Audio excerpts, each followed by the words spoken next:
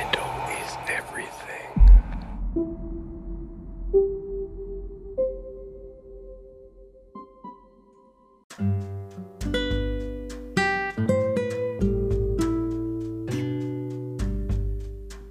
Hi, I'm Jeff, and this is Mental is Everything. As always, when we are discussing a mental health issue, it is important to note that this podcast is to raise awareness and promote discussion, and if possible, provide some comfort and support options. It does not replace the advice or treatment of a healthcare professional. In this episode, we're talking about grief. Grief is a perfectly natural response to loss. The loss is usually for a person or pet, but may be other things people become deeply attached to. These may be family members or close friends and relatives or colleagues. However, we may grieve deeply over the circumstances of the passing of people we barely knew or did not know at all. Profound grief may be experienced in relation to losing a job, transitioning to retirement, or moving away from the family home. This podcast episode is generally in response to the loss of a person, but can be applied to any traumatic event or situation.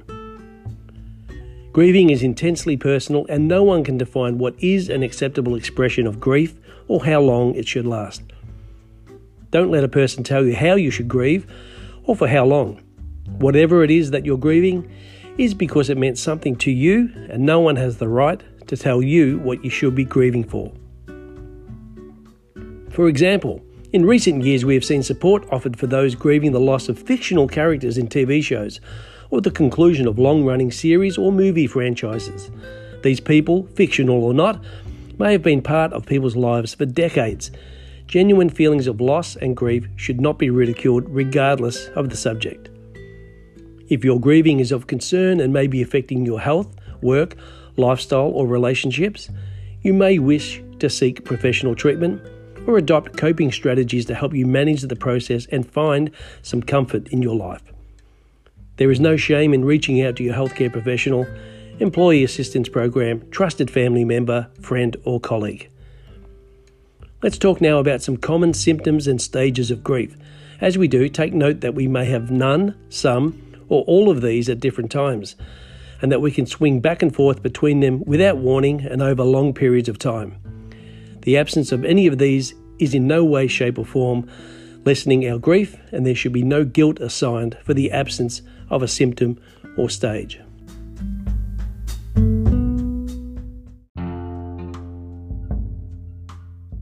Be patient with yourself if you are grieving, or be patient with those you know who are overcome with grief.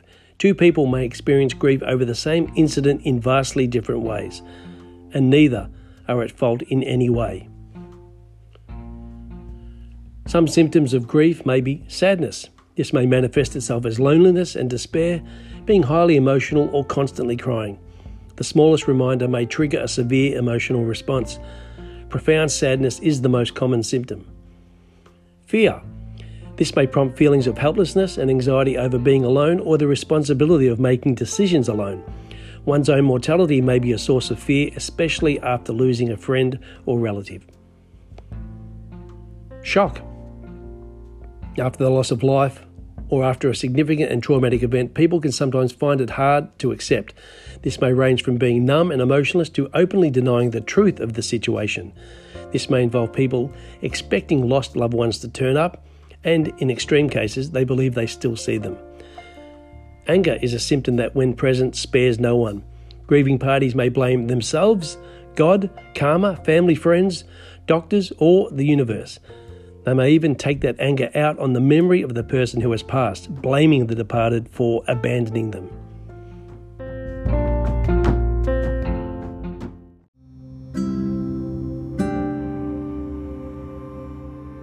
Guilt. This is also a common symptom. When someone passes, people may feel they did not do enough or are full of regret for words unsaid or actions not taken. They beat themselves up over what may have been had they been there or done something different. People grieving may display none of these symptoms or all of them at various times, or even all together at the same time. They may alternate between symptoms, or they may decrease and return periodically. If they are a concern to you, please consult your healthcare professional or discuss them with someone you trust. The symptoms of grief can be more than just emotional. Prolonged grief can cause aches, pains, lowered immunity, plus nausea and fatigue, as well as sudden weight loss or gain.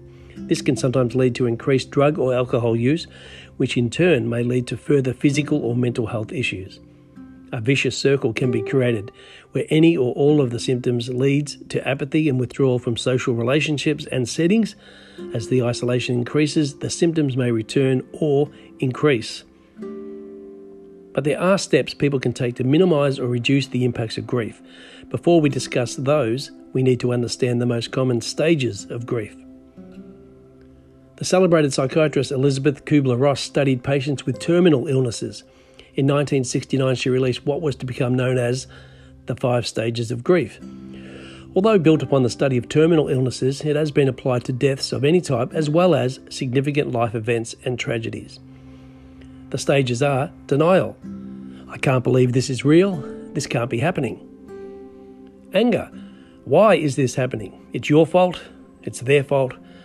How could they leave me? Bargaining. This is the big what-if question. How can I alter the outcome? Depression. Leave me alone. I can't deal with this. And acceptance. I understand what happened. I'm at peace with myself and the world. What had been misunderstood for many years is the linear approach to the stages. Grieving people are not expected to work their way through the stages. In fact, many people don't experience any of the stages, or perhaps just one or two. Likewise, they may alternate between stages. Kubler-Ross was quick to remind people that grief does not fit neatly into labelled boxes. She said, "There is not a typical response to loss, as there is no typical loss."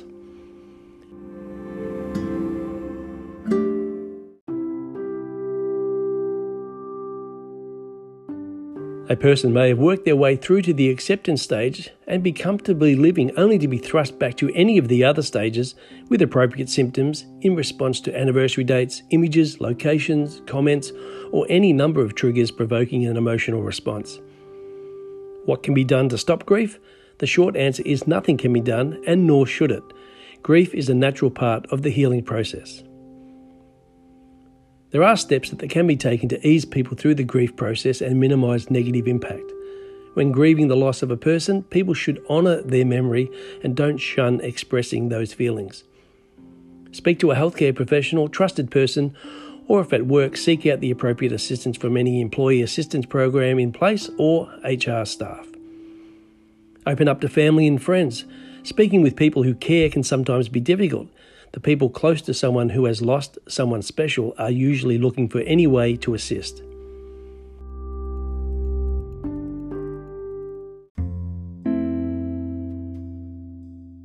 It's important to understand people may not know how to speak to or treat someone who is grieving.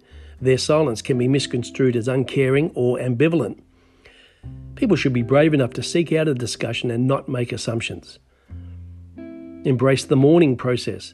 Whether that's religious observance or participating in the funeral proceedings, it can assist other grieving parties, help honour the person, and provide some comfort to the grieving person. If a healthcare professional is not sought out, perhaps speaking with a counsellor or joining a support group may assist. Mourners should embrace the grieving process and don't let people dictate what is acceptable grief and what is an acceptable grieving period. Being creative may assist people, whether through writing, artwork, visual interpretation, or even social media tribute sites. Understanding what triggers grief can be of benefit to people. Planning ahead and preparing for anniversaries, milestone dates, or anything that may bring back painful memories is vital. Sharing this with family, friends, or colleagues will help them prepare and give them a chance to provide support. In times of grieving and mourning, it's important to maintain physical and mental health. Maintaining hobbies and interests can provide people grieving with the necessary distraction to ease the mind as it continues to process the loss.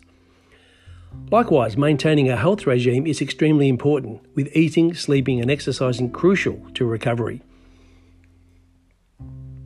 Usually, over time, the symptoms and pain subside, although the grief will always remain. What happens when this does not occur? It is known as complicated grief.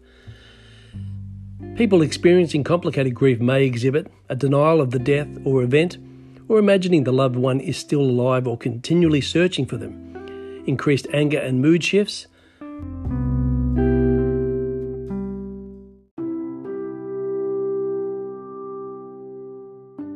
avoidance of people, locations or social settings that remind people of a lost loved one, abandoning routine activities in favour of intense mourning and believing life no longer has any meaning. People can experience pleasure and joy with prolonged days of good health and happiness and yet fall into periods of complicated grief. When these positive days disappear and are replaced with constant despair, it is possible the person may be experiencing clinical depression. Clinical depression symptoms can be the same as complicated grief but may also include severe loss of self-worth, an intense interest in death, thoughts of suicide, unable to function at daily tasks, disinterest in work or studies, hallucinations or hearing things, and a slowing down in movement or speech.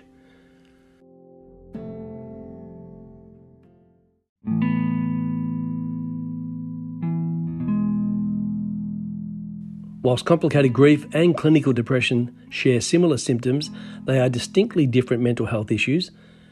In either case, it's important to get professional help and support. What is clear is that remaining isolated and avoiding dealing with the grief or depression will only make things worse. If you are trying to support someone grieving, remember these points. Offer support without judgment. Keep the lines of communication open. Emotions and crying is okay. There is no set end date for grieving. There is no need to stay strong. Let the grief be. Encourage getting support and don't lecture. And ask how you can assist. I hope you have found this podcast of assistance and possibly comfort. Remember, this podcast does not replace the advice and treatment of a medical or healthcare professional. If the contents of this podcast have raised concerns for you, please speak with your healthcare professional. For those in Australia, you can always contact Lifeline on 131114 or Beyond Blue on 1300 224 636, and in an emergency, please call 000. For overseas listeners, please consult your local emergency crisis support service. Take care.